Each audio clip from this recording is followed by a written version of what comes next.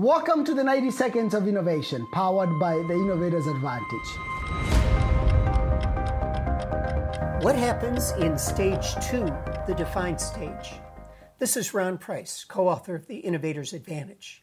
Stage 2 is filled with more ideas, but with a different focus.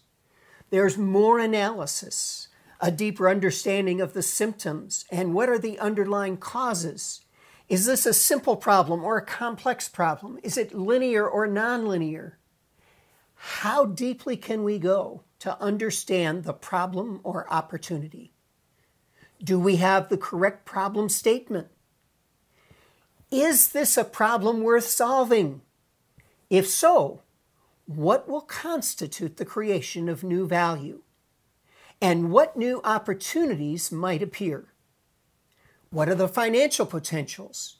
These are all important questions for us to continue to generate ideas around in stage 2, the defined stage. So until next time, keep innovating.